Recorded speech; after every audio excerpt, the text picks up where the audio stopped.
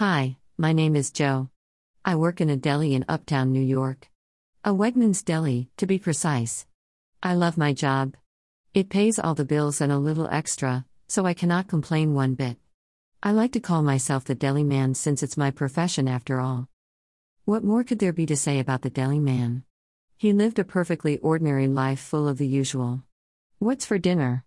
Was the only question he dreaded lately, for he was usually too tired from his day job of preparing food for others to really have what it takes to care for himself. However, extraordinary he was, even if he felt most ordinary. Even if he disagreed with her assessment, there was nothing he could do about it. Nothing at all. She had her own opinion and that was that. How was the deli man extraordinary?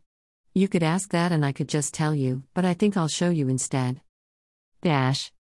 One day, a man walked into a bar just a little ways away from where he lived. He was looking to watch the game on the big screen television, you see, and the bar had 11 big screen televisions. One happened to be playing exactly what he wanted to see, a Dodgers-Rams game. He happened to see more than that, as things turned out. He saw a sleazy bastard put Rohypnol in the drink of a woman who had gone to the restroom. He wouldn't let that slide. That was absurd. That man didn't deserve to get away with it. No man should be using a date rape drug, ever.